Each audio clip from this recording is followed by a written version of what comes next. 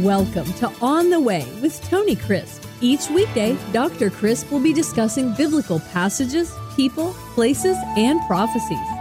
Tune in daily to start your day right and deepen your understanding of how to better walk the way and enjoy the journey. Here's your host, Dr. Tony Crisp. Welcome to On the Way. This is Tony Crisp. This is podcast number 10.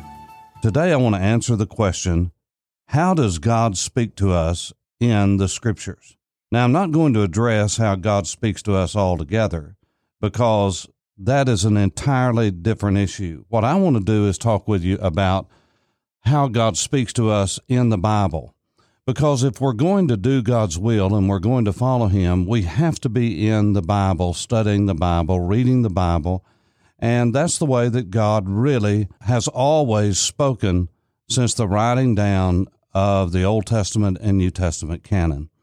And so as we go into the Scriptures day by day, week by week, we have to ask the question, well, how does God speak to us in the Scripture? Now, I'm not talking about elements of speech like parable and metaphor and simile. I'm not talking about those types of things.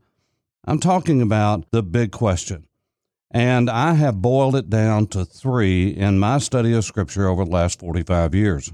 God speaks to us in precept, principle, and pattern. A precept is a line item. It is just clear and bold for everyone to see, where God says, this is the way, walk in it.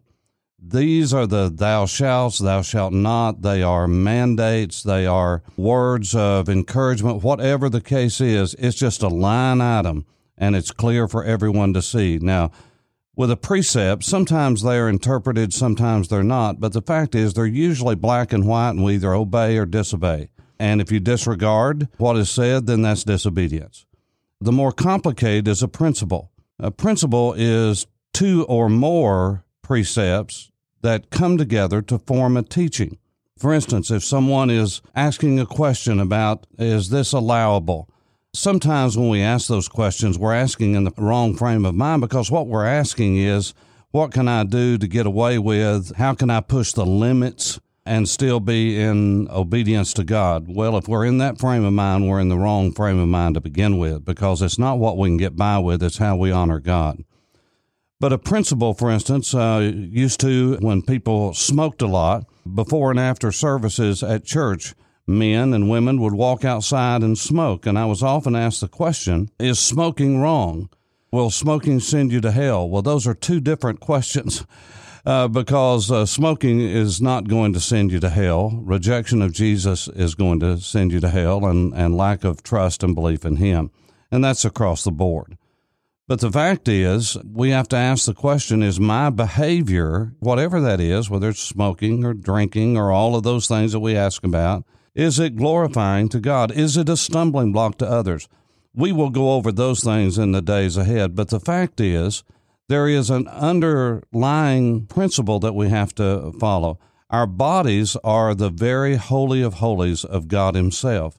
So if God lives in us, we need to take care of our bodies, and we know that we abuse our bodies when we overeat, when we smoke cigarettes, all of those things. So the greater question is, how can I live in a way that will be pleasing to God, will honor the body that God's given me, which is important, and not overeat, and not do things that are damning and dangerous to our bodies, like smoking cigarettes, and all of those things that we ask questions about? That is the guiding principle, and that is made up of 2 or more precepts.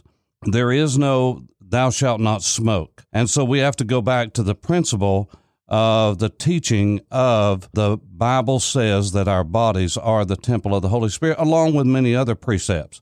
And so that would be a principle, and I'll deal with that just a little bit more in a moment.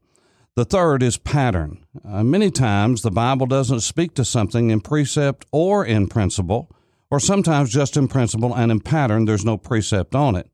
In the Scriptures, for instance, we observe the life of Jesus, of the prophets, in the New Testament, the apostles, and we see how they did things, and we pattern our life after that. The Apostle Paul said, mimic me as I mimic Jesus. He's talking about a pattern of life, a way of life. And so when you talk about a pattern, For instance, and a principle, think about the Lord's Day, what we call the Lord's Day. The Lord's Day is the first day of the week. It's not Shabbat. And so there is no commandment for Gentiles to obey Shabbat. Is it a good principle to follow of taking one day a week and setting it aside to worship? Well, of course it is. Now, in the next podcast, I'm going to talk more about this and continue to answer the question of this idea of pattern, because it's very important in relation to the Lord's Day, to Shabbat, and to other critical areas in our lives. But today, what I want to do is set the foundation for answering the question, how God speaks to us in the Scriptures. And I believe that can all be summed up in three different aspects. God speaks to us in precept, God speaks to us in principle, which is two or more precepts that are put together to form a teaching, and in pattern, as we observe the patterns of Jesus, as we observe the patterns of the apostles and of the actions of the New Testament church. We're on the way. This is Tony Crisp. Thanks for listening to On the Way with Tony Crisp. Tune in every weekday for information on biblical passages, people, places, and prophecies. Fridays are for your questions.